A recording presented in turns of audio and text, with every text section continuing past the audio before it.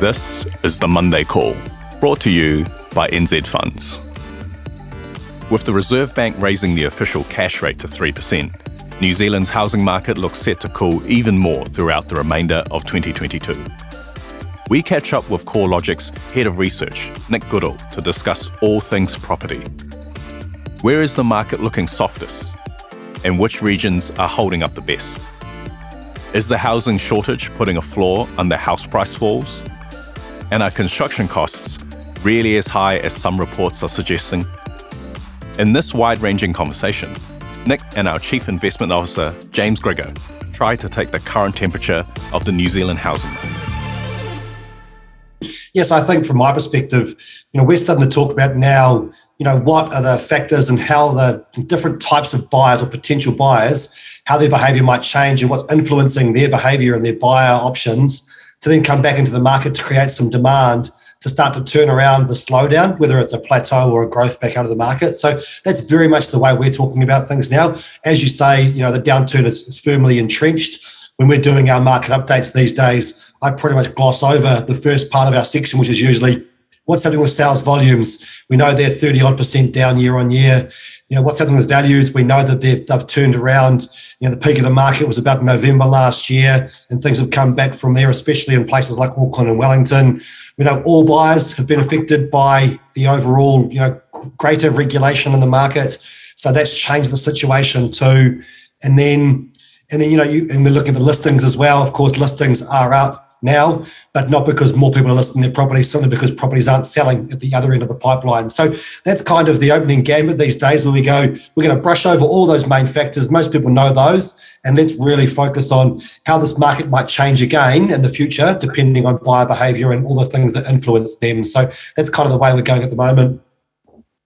And I think I totally agree. Let's not dwell too much on the headlines, because I think we're all pretty au fait with them. But interesting point around just the day-to-day state of some of those figures. So when have we seen this before, where listings are increasing and not because everybody's trying to sell their property? It's just sales volumes are down 30%, so you're just going to get that build-up of stock. I guess the next sensible thing to take from that is prices have to come off if people want to start selling their property. Is that what we're seeing? Are we seeing people list and then prices start coming down as the listing takes longer and longer to clear? Or is there a bit of realism in the prices now that they're starting to be listed at prices that are generally considered lower? Yeah, I think it's a bit of both, actually, where you are seeing those people that listed their property, if they do want to sell, they are having to take that lower price. And there's no doubt that anyone that is out there as a buyer are trying their luck to try and get the cheapest price possible. And the amount of bargain hunters out there are many. But if the seller, the vendor, doesn't actually have to sell because they haven't had a changing financial situation or they haven't already bought another property, we are finding what they'll do is just not sell it, and they might even put it into the rental market. So there's been a bit of that as well, and so we have started to see a lift in rental listings recently. And that's another one that's really interesting right now when you think of the investor market and what's happening there. And we are starting to see prices from a rental price start to come back as well, which is now starting to really make investors start to think, can I afford to hold this property any longer? Or am I better to sell it off if I can't, keep getting the rents that I need to cover all my increased costs, of which, increasing interest costs are, of course, a big part of that. So it's a really intriguing market. And I can't even remember a time when we've seen it like this. Even if you think back to the global financial crisis, almost 15 years ago now, the situation was very, very different. We're still looking back to see how the market performed through then, but very, very different with credit, a real problem back then, whereas it's not now. It's just harder to get and cost you a bit more, but the banks still have the money available. So, very different situation. We do try and get the historical comparison, but some of those factors are very different right now than any time I've sort of seen the last 10 or 15 years. So maybe we should start with a bit of crystal ball gazing, which is always dangerous in our fields. But how do you see things playing out as we stand at the moment in the market? And perhaps we can touch resi, but also, some of those other parts of the market as well. Yeah, we're focused mostly on resi so far and generally will throughout today's call, unless we specifically say, I suppose.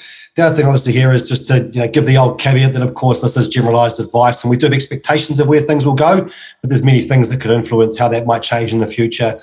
Our position still remains that the trend we've seen since about November, December last year will likely continue for the rest of this year as long as OCR and interest rates continue to increase. So we think that the greatest constraint on the market right now really is affordability. People that want to buy either cannot afford to borrow the amount of money they could 9 or 10 months ago, or they're unwilling to borrow that amount of money as well. And that's really impacted by our increasing interest rates, including serviceability interest rates, of course, as well, which are now in the 7 or 8% mark. You just cannot borrow the same amount of money that you used to be able to. So you can't pay those prices that property's got to. And until that kind of changes, until we stop seeing that upward flow and upward pressure on interest rates, we don't think that trend is likely to change too dramatically. So on that, I suppose you'd say, well, that trend that we've seen with prices down about 10% nationwide from peak in November, that you'd say that trend is likely to continue. So we will see that drop in value of about, 0.5% to 1% for the rest of this year until we start to see interest rates not increase anymore. And I know we have seen some downward pressure on interest rates because wholesale rates have come down, but with the OCR still tipped to increase and, of course, increasing last week, we still think that those interest rates have got a little bit further to run before they truly peak out and then maybe plateau before maybe even dropping at some stage in 2023. So for us, it's all about interest rates. It's all about affordability. Until that situation changes, the recent trend is likely to continue. How has that changed from when we were talking to not just you, but the market expectations was for definitely a slowdown? I think the upward trajectory of the market in 2020, early 2021 was unsustainable. But what's changed to change the trajectory to be, down 10% now and perhaps, continue with that theme as interest rates increase? Because I guess that there was an expectation that interest rates were going to increase at some point. So have you seen a change in the dynamics of the market to cause the 10% from where we've been since November? Yeah, I think there's other regulation as well, of course. We know that the loan-to-value ratio restrictions tightened up to their tightest ever position on the 1st of November last year. And so that changed back then was that dropping the requirement or the allowance for owner-occupiers to get a loan with less than a 20% deposit. There used to be 20% speed limit. If people could have that, could get that loan without 20% or less than 20% deposit. Now it's dropped to 10% of owner-occupiers can get that. And that's added to investors where only 5% of investors can get a mortgage with less than 40% deposit or equity. So I think when you look at those loan-to-value ratio restrictions, they are the tightest they've ever been. And that really kicked on the 1st of November when that owner-occupier change came in. Of course, we did also have the triple CFA changes come on the 1st of December, really extra scrutinisation on people's expenses. And it's been acknowledged, of course, since then, and they've probably gone too far. It was designed more for the payday lender and short-term loan market, and really had affected the mortgage market more so than anyone probably wanted or expected. And so we've seen some minor tweaks to that already. There's some more changes forecast for March next year, that will start to loosen those a little bit as well. But when you add those two things, as well as all the regulation that's hit investors as well, and that's certainly put a cap on demand from an investor's perspective with the bright line test being extended. We've got not being able to write off your interest costs anymore. We've got the healthy home standards increasing your costs. There's increased tenant laws which improve the quality situation for tenants. So I think that all this regulation has really come to pass in restricting demand. At the same time, we shouldn't underestimate the impact of increasing interest rates themselves on just limiting the amount that people can borrow too. So you put all those factors in there, demand has reduced, that has ended up with more supply holding on longer too. And so then you've got the simple economic situation of reduced demand, more supply, and anyone trying to sell simply cannot get the price they previously wanted or their neighbours sold for, having to accept a lower price. And so you've seen this gradual downturn. But I suppose the one thing I'd note is that it has still been relatively gradual. We still aren't really calling it a crash. You maybe start to call it a crash, I suppose, when you see it continue at this rate for a long period of time. But the rate of fall has been pretty manageable and consistent. And I think the key reason for that is that no one's forced to sell yet.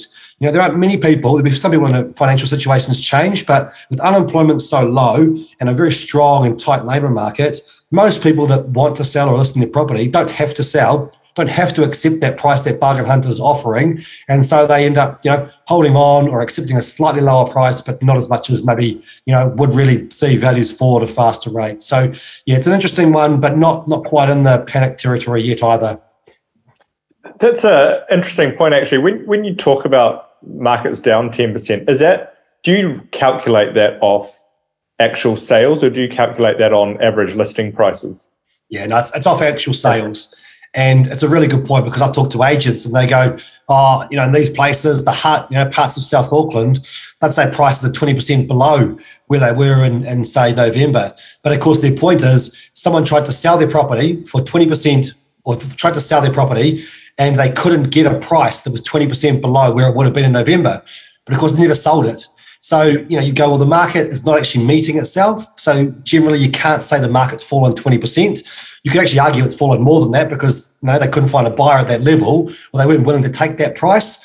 But the fact is, we have to take prices that have been accepted. That's where the market has actually met between a seller and a buyer. And so that's the only data that we can use, unfortunately. But yeah, I take the point that there are some that you go, well, I couldn't sell this for 20% less than what it was worth in November, so the market's fallen further than that. But I suppose the point is, if they don't have to sell it, they'll hold on, hope that the market comes back at some stage, and then the eventual drop won't actually get that far. But yeah, it's a great question, and one that's, could get you debating for hours in terms of how the data's done and managed, and the usefulness of each different types of data set too.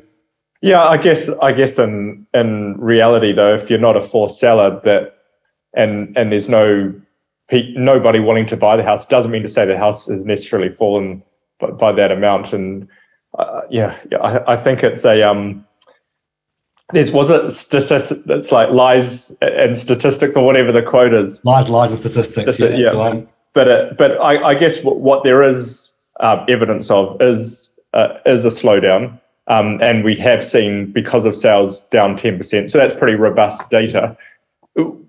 What do we need to see to go to your sort of, we haven't seen a crash, perhaps we've seen a gradual decline. Do you think it's going to be from here, or interest rate sensitive? Because the likelihood of a government wanting to do anything more to slow a housing market that's already down 10% when you were sort of 18 months out from election, or even less than that, probably isn't something that we're likely to see. Is that really what you're tracking out as an interest rate story?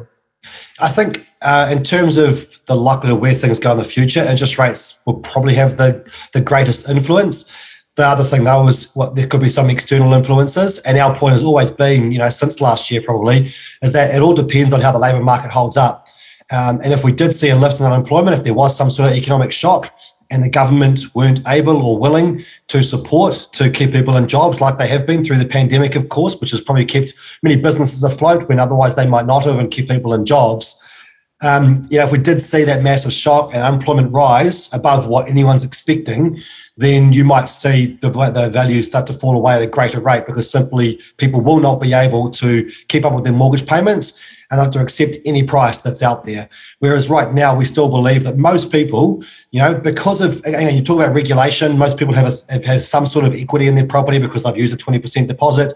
They've been tested at higher interest rates when they've got their mortgage, even if they entered towards that peak at the end of last year. And we know from talking to brokers as well that even throughout last year, as we were going in this downward interest rate environment, many people, up to half, from estimations, would still keep their payments as if they were paying on the higher interest rate. So if you were on a 4.5% interest rate, you were refixing at 3%, say in the start or middle of last year, you'd actually keep paying your mortgages if you're on that higher rate anyway, which does create that buffer when you go back up. And that's why we don't think the interest rate shock is maybe as bad as it seems, or could be as bad as it seems, because many people have protected themselves from this shock. And of course, the situation, the regulation and market has also protected them with LVR requirements, with serviceability testing as well. That should sort of protect things on the way up for interest rates, or on the way down for house prices too. And I think generally we know behaviour for people is to say, well, if in doubt, when you're paying more into your mortgage, you'll adjust your discretionary spend,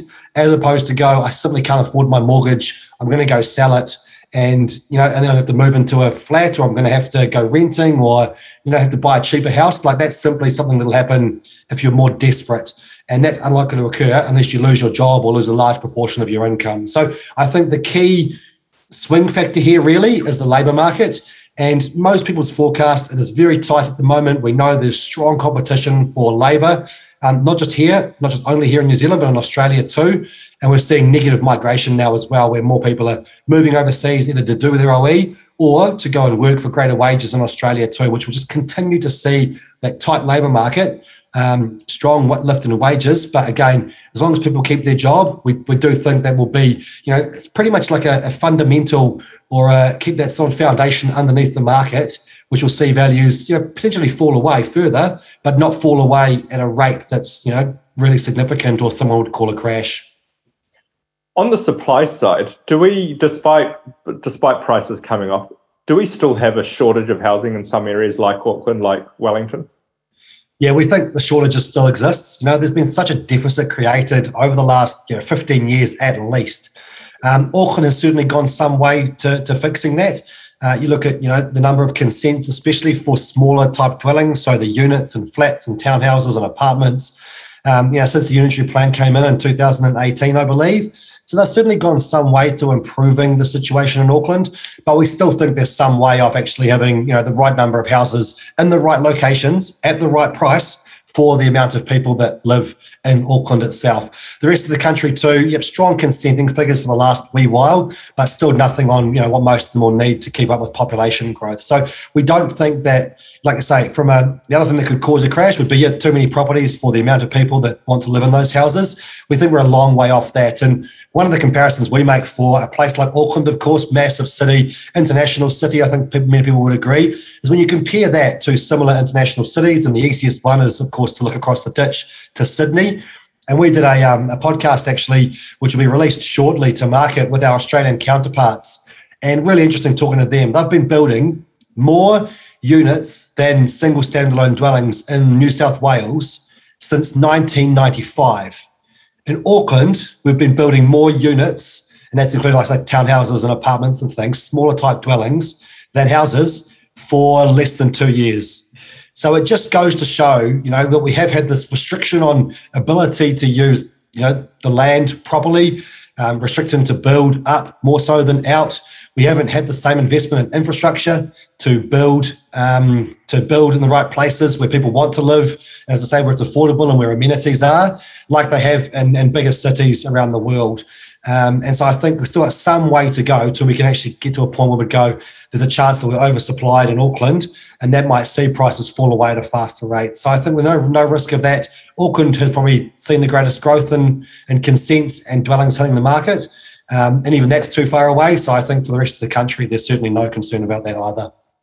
Interesting conversation you had with your Aussie counterparts. What was sort of the outcome of that discussion in the sense of, has their property market been a little bit less frothy than ours because of that fact that they have a lot of build within that sort of high density type housing?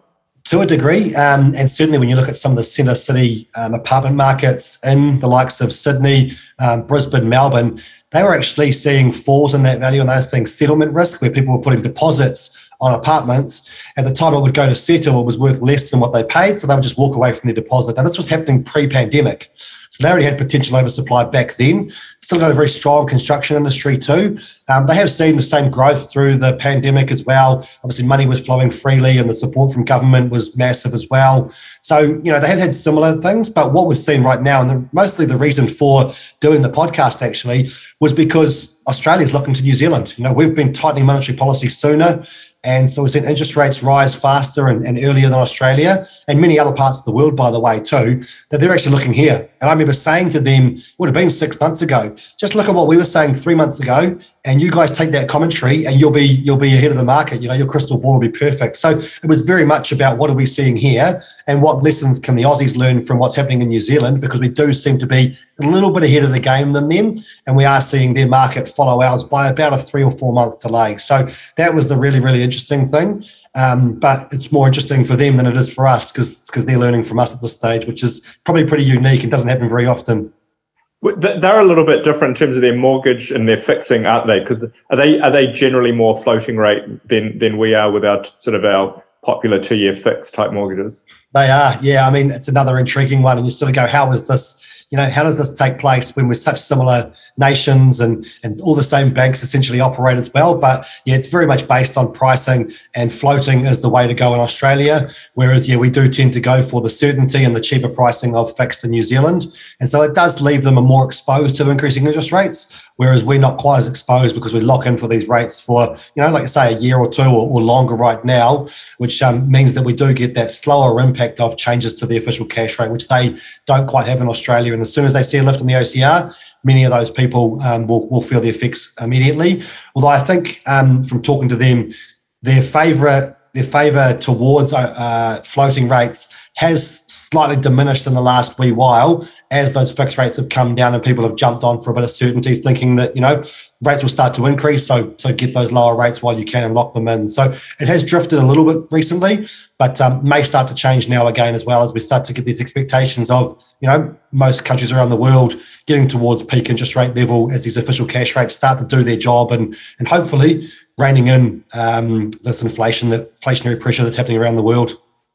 Good segue into inflation. Nick, when you think about inflation from your supermarket shop and all that, it's relatively simplistic to think about your effects on the home budget. But how does it affect housing? Because on one hand, I guess housing and property is a great inflation protector. On the other hand, you've got this inflation means higher interest rates. When you guys are doing your modelling around the effects of inflation on pricing and supply, et cetera, how do you think about it overall? Yeah, look, I think that it obviously squeezes, the amount of money that's required to go elsewhere. And so that does leave you less money. You think about something like the triple CFA requirements, which are already tougher on your expenses, and now your expenses are all increasing because inflation is higher. That means it is going to be harder again to get the same level of borrowing that you could have got in the less inflationary times.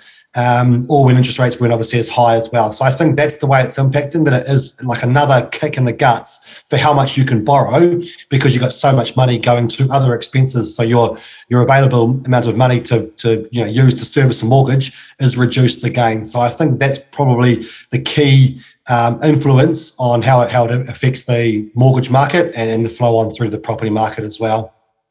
Do you do much research on build costs of new homes? Yeah, we do. Yeah, we've got our own index that measures that. So it's called the Goodall Construction Cost Index, the triple CI. It's released every quarter. And, we've done a lot of research and we've got teams of people that are doing, full research on actually what it's costing for each of the different pieces of material. And our Goodall team are really interesting to listen to because they talk about how there's, a recipe of how you build a house. So there's a standard build type that we measure. And most recent data sort of had it increasing by about 7% per annum. Now, that's the overall cost to build, which takes into account labour cost, fees, as well as materials as well. So it's everything all in there at about 7% per annum. And I've had a bit of feedback from the market that it's not too far from the truth from people that are right there at the front line, of course, that, these indices are not always perfect. But there are estimations of other ones being upwards of 15 to 20% as well, which feedback from the market says that that's probably a little bit overcooking it as well. But yeah, we do our own measures. And that's one that we look at and try and make as robust as possible. It's a pretty technical index, but it does get real data from what it costs you to buy those materials. And it's measured every single month, really, and then put together as a quarterly index. Mm-hmm.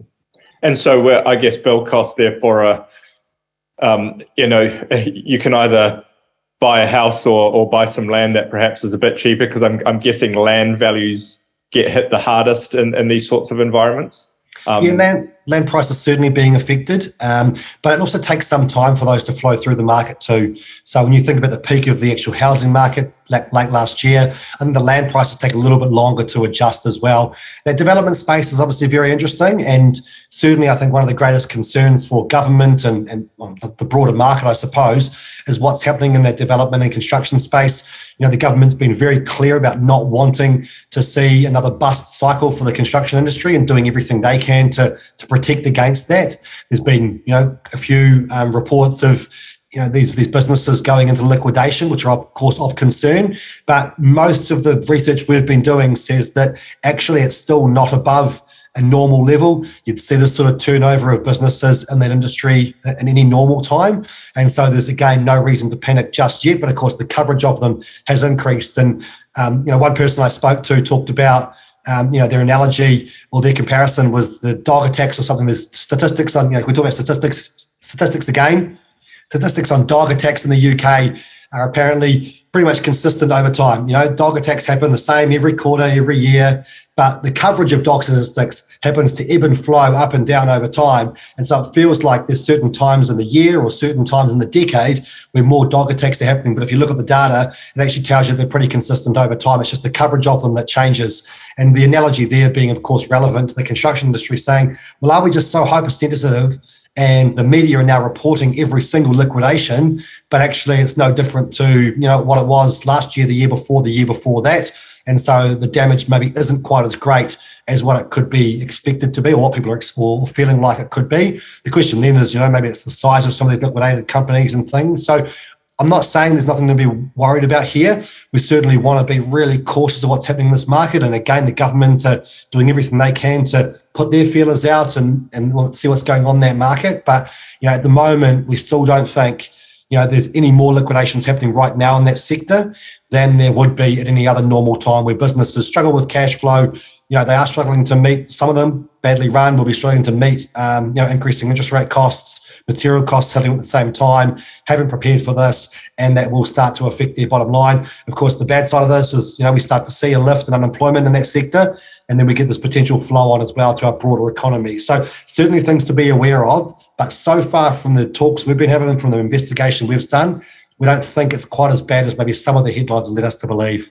That's a really interesting point, because I'm sure I was guilty of that. You see these big high-profile media announcements, big write-ups in the paper. Actually, it's quite a risky sector when you're doing a development. Each company can be just specific to one development. These things go bust all the time. And it's just par for the course. Someone else picks it up, finishes off the project.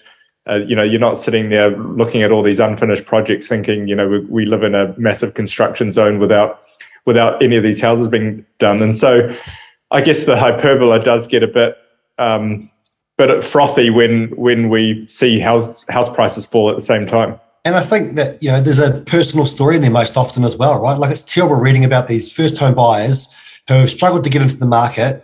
They've engaged with a developer and a construction firm, and they're 80% of the way to being able to move into this house. They're already paying the mortgage for this construction loan that they've got. They're also still paying their rent somewhere, and they're 80% complete and they can't move in. So I think, emotionally, of course, we get invested in these stories as well, because that's never a good thing. And I might make talking about it saying it's not a bad thing, but for those people invested in it, it's hugely massive, and it's a really important thing to be aware of. But is it broad enough to really be affecting the market to a great degree? That's what we're mostly focused on, of course, is the broader market impact of construction firms going under.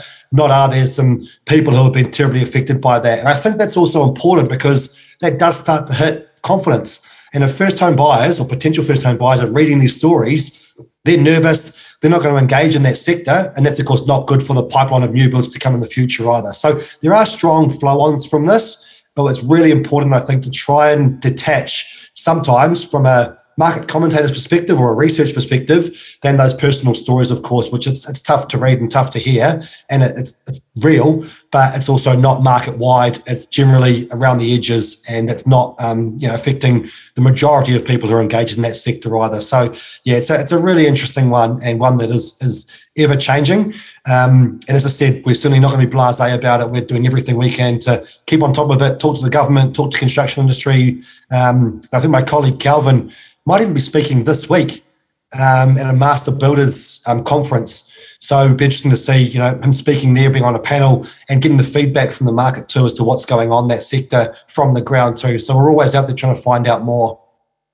Yeah, it's a self-fulfilling prophecy sometimes, but also you can get a bit too caught up, and it doesn't help when you're making decisions on sad but real specific stories. Hey, Nick, let's move to talk about some of the regions. I know we've got listeners from all over the country, and often there's this focus on what's going on in Auckland, Wellington. I know as property prices strengthened over the course of the post initial lockdown in 2020, you got a real strong, or not bounce back, but real strong price increase across the regions, as I guess affordability in the main centres meant people looked outside those main centres. Often when things go up fast, they can come off a bit faster. Is that what we're seeing at the moment? No, actually, in terms of the value falls, the greatest value falls have been in Auckland and Wellington. So I think especially these areas where there has probably been stronger levels of development too. So we talk about the impact of development. I think these areas where there's been so much land opened up or potential for development, these are some of the areas that are coming back the most as well. And that's certainly the case in parts of Wellington, especially Lower and Upper Hutt. Parts of Auckland as well, especially down in Manukau, but other areas of the Eastern Bays as well, where there's been a lot of development open up. And the regions actually seem to be holding on okay. Certainly signs of that downturn starting to gather some speed in some of those areas too. But I think your point there about affordability has been one of the things that's led to some of the growth in these markets, and will also be one of the factors that starts to influence where prices go in the future. And I'm trying to think back to when we spoke to you guys last, or maybe 2 times before, but we put together a report back in October last year where we were expecting that the market would definitely go through a slowdown or downturn phase this year. And we started to look at it and say, well, what are the factors that could lead to some areas seeing a greater downturn than others? And we put this report out called the Regional Vulnerability Index, and we've updated the data behind that. We've been sort of releasing these in more market updates. We will put probably an updated report together at some stage as well, but certainly we've got the updated data, and we start to see which areas have shifted more towards the most vulnerable end of the scale than the least vulnerable end of the scale. And I can give you some high-level summary on that. But I think that the key thing really has been that one of the major factors is affordability, and I think it's come through today's discussion quite often that we know affordability is one of the key constraints on the market, because we know expenses are high, we know that interest rates are increasing, and we know that regulation has increased as well, that this is really what's squeezing the potential buyer and meaning that seller can't get that price they otherwise would have. And so those areas that have seen the greatest deterioration in affordability in the last 2 years are those that are probably worst placed for greater value drops. And so when we look at that, there's other factors too. So we've got some external sources of data. We do have Centrix credit data to look at where people may be struggling to pay their mortgage back already, or other debt as well. We've got demand data from TradeMe as well. We've got internal sources of data, such as where investors been really active in the past that might not be able to be kept up with. And if investors do try and get out because they can't make those sums work, they might have to accept the lower price. So we've got all these factors we're sort of thrown into one index. The Regional Vulnerability Index, by the way, from October is downloadable from our website, so you can go and get that. As I say, we have updated the data, but it's not released to market yet, but you can get the high-level information from that. So we chuck all that together, put an index together, and essentially our summary says the Central North Island, Lower North Island, and parts of Hawke's Bay are the most vulnerable to greater falls. And then the South Island, particularly the Canterbury and Christchurch region, that's less vulnerable to greater drops as well. So it's very high level. We're not going to be able to get into the detail of all the different council areas, but we do have every single 70 council areas on our index, and looking at which areas are most vulnerable. And it certainly looks like those regions that have seen the greatest increase and now the greatest deterioration in affordability, they're the ones that are likely to see the greatest falls, or fall for the longest period of time, or that their recovery might take the longest too. And one of the things I mentioned at the start was, we know that the global financial crisis downturn was very different to this one, but we've still looked back to that time to go, well, how did the downturn play out back then? And one of our key points has always been, well, almost anyone you talk to in the market knows that values in New Zealand, housing values fell 10% from peak to trough in the GFC. But not many people remember or recognise the fact that it actually took a full 5 years for values to get back to their peak value as at September or October 2007. And I suppose what we're trying to do there is say, yep, we acknowledge that the market's not the same right now, and the factors aren't the same, and it might play out differently. But when we have been through downturns in the past, recovery can actually be a lot longer, a bit of a slow grind. Not saying it's going to take 5 years to get back to that peak this time around, but it's certainly we're not expecting a significant bounce back, over the next 10 or 12 months, some people might think, as demand comes back again. So again, we're just in that expectation that these areas might not be vulnerable to greater falls, but their recovery might take longer as well. So yeah, we certainly think those areas that are most stretched affordability-wise, they're the ones that set up worst this time around, and certainly could take a while to come back to that growth in the market. That time in 2008 where we had a 10% drop and then takes 5 years, because I guess unemployment was a lot higher back then, is that part of the reason? So we actually saw people needing to sell houses, and so there was a bit more downward pressure on it. Is that the way to look at it? Absolutely. Yeah, I mean, you think about, I think one of the key differences I'd make right now is that in the GFC, the banks were essentially the problem. You think of all those mortgages that were going bust and those banks that were really struggling and being bailed out by the governments. They were the problem. This time around, the banks are still the solution. The banks are still well capitalized. They still have funds available. It's just harder to get because of regulation, and it costs you more than it did, when interest rates were at their lowest. The other key comparison, of course, is that in the GFC, to try and stimulate the economy, because we did go into a proper recession, was that interest rates actually came down, which improved affordability. Prices came down of houses, interest rates went down, which actually improved affordability, but people lost their jobs. Mortgagee sales were massive. I think, we tracked mortgagee sales, and I think the peak mortgagee sale over one quarter was 777 mortgagee sales in one quarter. I think it was either Q2 or Q3 of 2008, so a little bit after the peak of the market. This time around, we're literally coming off a low in Q1 this year where there were 6 mortgagee sales. Now, it did lift to 21 mortgagee sales in Q2 this year, but that 21 is still, in the lowest 5 or 6 quarters from that 20-year period that we've been tracking. So we're nowhere near that situation, and that, as I say, mortgagee sales happen because people lose their job or their financial situation changes, and they have to they basically have to sell their property because they don't have income to cover their mortgage at a time where right now mortgages payments are increasing. So there's a lot of differences there as well, but and one of those major ones, as you say, unemployment lifted, people couldn't afford their house. And so they had to sell. The bank forced them to, and they were essentially, mortgagee sales definitely don't achieve the same price that you do if you're selling to a normal market, and that forced those prices down at that time, which is very different to what's happening right now, which is very much an affordability situation as opposed to an increase in unemployment and forced sales occurring and hitting the market. This is probably unfair because it was 2008, so you might not have this off the top of your head, but 771 mortgagee sales. What's the average? How many houses are sold during that year? And so, what is there a percentage that is of total sales? Because on one hand, like you say, horrible for the individuals involved, but 771 during the GFC doesn't actually sound that much. Yeah, it's a good point. I think the lowest that sales got to in the GFC for one quarter was about 15,000 sales in a quarter. So if we assume, which probably isn't fair, that those 777 happened at the time when the market was at its lowest and had the lowest amount of sales, 15,000, then it's still a pretty small proportion of sales.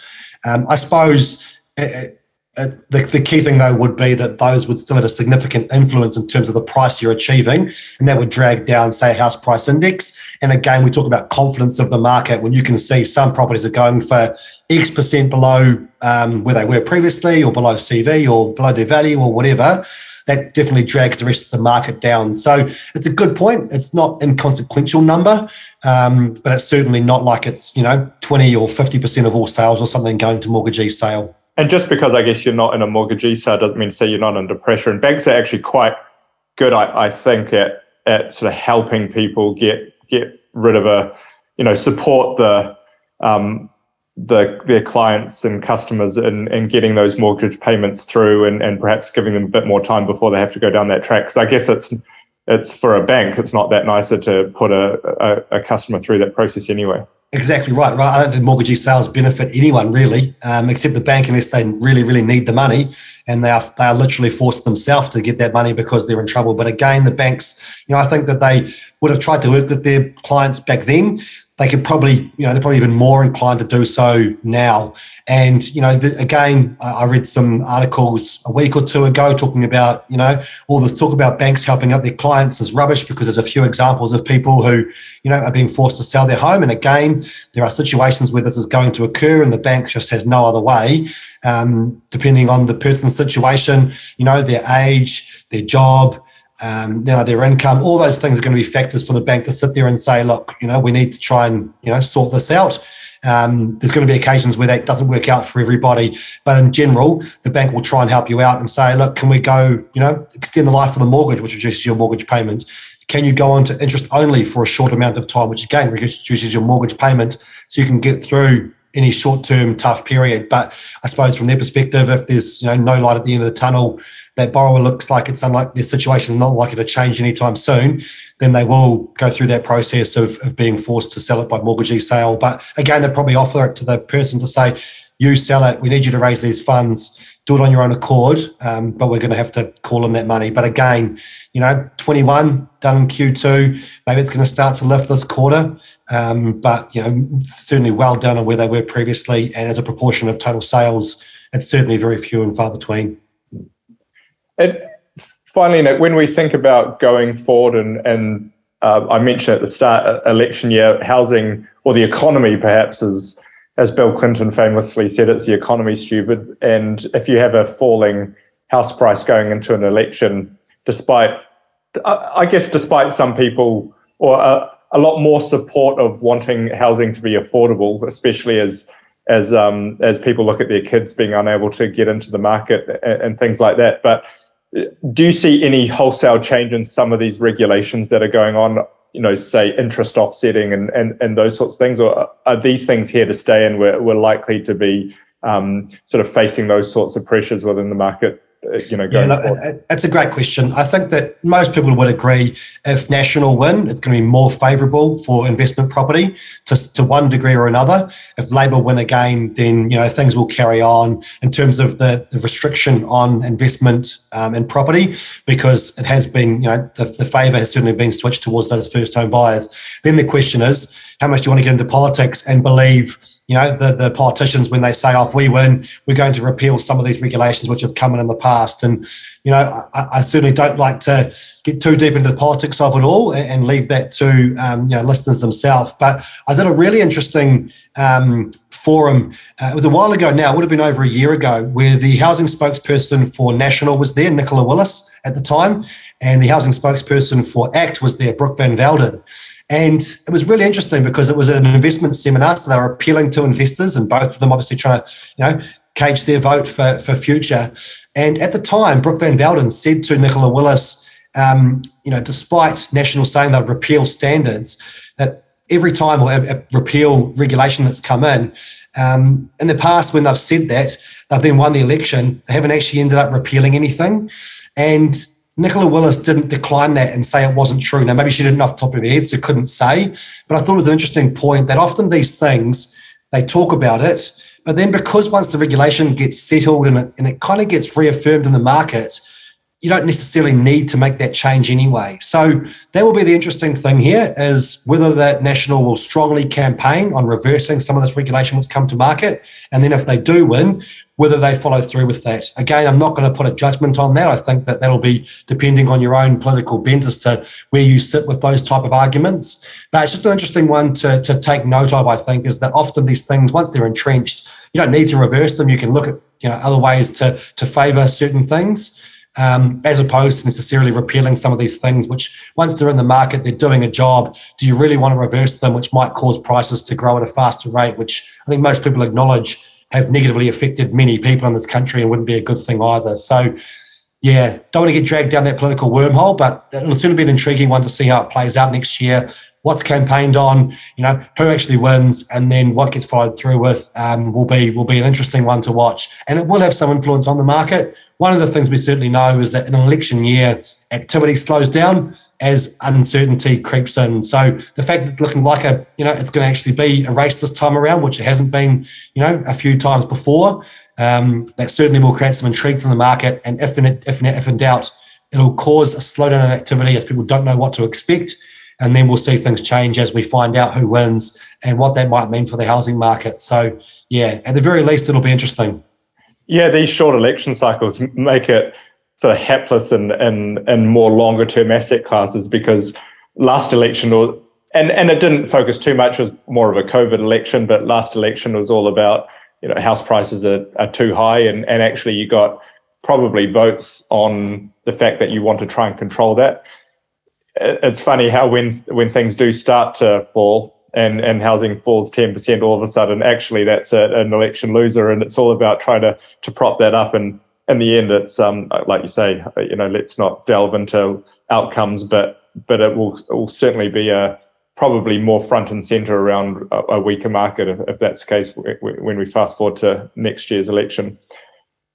Nick, really appreciate all your comments this morning, and I guess over to you to round out what you sort of see perhaps for the rest of this year, and how we can expect to see prices track from here. You sort of mentioned this sort of trajectory lower. In your career, and you've been doing this a while now, are you nervous about how things are tracking? And I know that you talk about the current trajectory being sort of one of steadiness, which I think is a good way to describe it. Are you in a nervous frame of mind, or are you thinking that the market's still pretty robust because of this unemployment? How do you think about things on a day-to-day basis when you're out doing your research, talking to people, reviewing the market? Yeah, I think it comes down to what would arrest the fall in prices, and to me, it needs demand to come back stronger, and that is going to be influenced by things like affordability. And that's tied to interest rates. So I think that's the key thing we're watching for. Or, and investors, are they going to actually find some value in the market to come back to, And so I think those are the key things we're watching for. And it's hard to paint a scenario that says either of those buyer groups are going to come back strong within the next, 4 or 5 months towards the end of this year.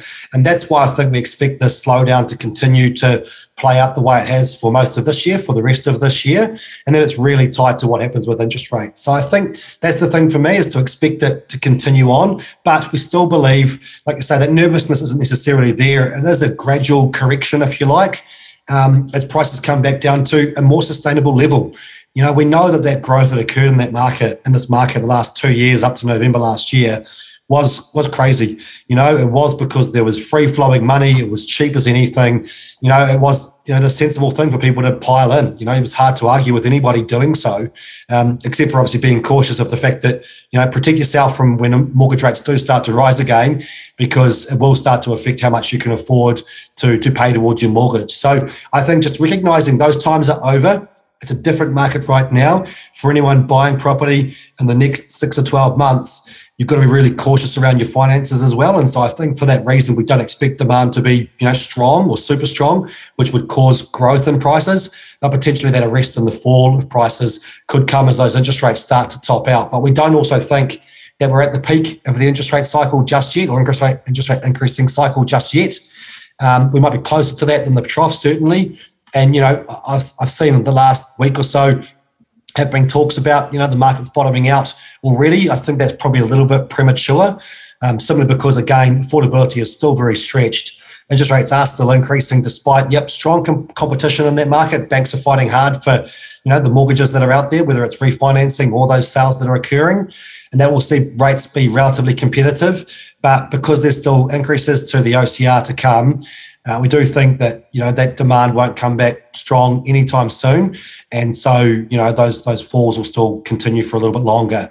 We don't have an official value forecast here at CoreLogic. What we tend to do is look at everyone else's forecasts and then criticise theirs or otherwise. Perfect way to be. Exactly, that's right. We've got a sales volume forecast of how many transactions will occur, but not necessarily where values go to. But from a transaction perspective, look, we're expecting about 72,000 total residential sales this year. That's down from about 98,000 last year. So it's a significant fall away in sales transactions. And I think that, when many people talk about, fewer transactions occurring, how real estate agents going to fare with that, and the little violin comes out, of course, because no one seems to feel sorry for real estate agents. But I think we need to acknowledge the impact on our broader economy of that. There's a number of industries which rely on transactions of housing for their sustainability or for their own profits, and from banking to insurance to real estate to moving companies to telco utilities companies. When a transaction occurs, all these decisions come up. So it does have a greater flow on to our broader economy too, which I think needs to be acknowledged. And when it comes through to where values are likely to go to, I think we still sit in the realm of around about that 15% peak to trough, which is interesting when you put in that GFC context of 10%. A greater fall this time around, but still relatively managed after a period of really strong growth, but certainly a correction more so than a crash. So I think that's what we're expecting, which would see values fall another 5% nationwide from where they've been. But some areas, again, we need to acknowledge will fall further than others. And our vulnerability analysis does tell us that, those parts of North Island that saw the greatest deterioration in affordability, they're faring the worst, whereas parts of the South Island, particularly Canterbury, won't fare too bad either. So, there's lots to take in there, I think. But that's kind of the summary I'd give, I think, is that I expect this to happen for a little bit longer, but it's not as grim a situation as maybe has been painted, even by ourselves, when you talk about, some of the constraints on the market. But like I say, all tied to unemployment, labour market, which still looks like it's relatively tight. People in a job have still got one, and as they do, they're likely to continue to pay their mortgage payments, and so that's obviously a good thing for those people and for our broader economy. Many people talk about our economy as just a housing market with bits tacked on. I think that's fair, and so everything is tied to what happens in that market. And as long as people can keep paying their mortgage, that is generally a good thing for our economy. It's the really interesting thing about your wrap up there is we might actually start talking about yields rather than value of property. And I know that's something that we don't talk about often. It's what's the sensible yield you should earn on a 2-bed apartment in Auckland or Palmerston North or Queenstown or wherever you are. And because it's all been about what's the house price going to do. And now if we have something of a might not necessarily be up or down, but yield starts becoming more important because that's what covers your interest rate costs and those sorts of things, and that's how we might start looking at property again. God forbid, given that's been a while since we thought about that. I think it's a great summary, and that's exactly what we're saying to investors. If we do see a similar trajectory of housing values for the next wee while, and you look at the Reserve Bank house price forecast, it is sort of taking that, real gradual recovery. It is more of a bathtub shape. And, with values not getting back to their peak for a wee while, then, you do have to start buying on long-term capital growth because it's likely prices will start to grow again in the future. They'll keep in line with wages, which will likely increase over the future as well. But long-term capital growth and yield, nothing on that short-term growth. You bought in the last couple of years, any investor buying was happy enough because they knew that within a couple of months, the value of that asset was going up dramatically. But you can't buy based on that knowledge anymore. And so it is, what do you actually yield? What is the yield on that property? And you're paying more costs with interest costs and other things. And what's the hope long-term growth as a more of a bonus as opposed to an expectation. So definitely a mindset change for investors, but also for homeowners as well. You've got to know that you can afford this property over the long term and don't expect that value growth to be there instantly. And that could change some decisions in the market too. So great point to finish on.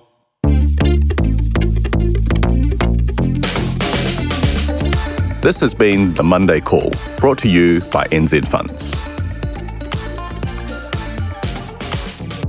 New Zealand Funds Management Limited is the issuer of the NZ Funds KiwiSaver scheme, the NZ Funds Managed Superannuation Service, the NZ Funds Advised Portfolio Service, the NZ Funds Wealth Builder, and NZ Funds Income Generator. A product disclosure statement for each is available at nzfunds.co.nz. Past performance is not necessarily an indicator of future returns.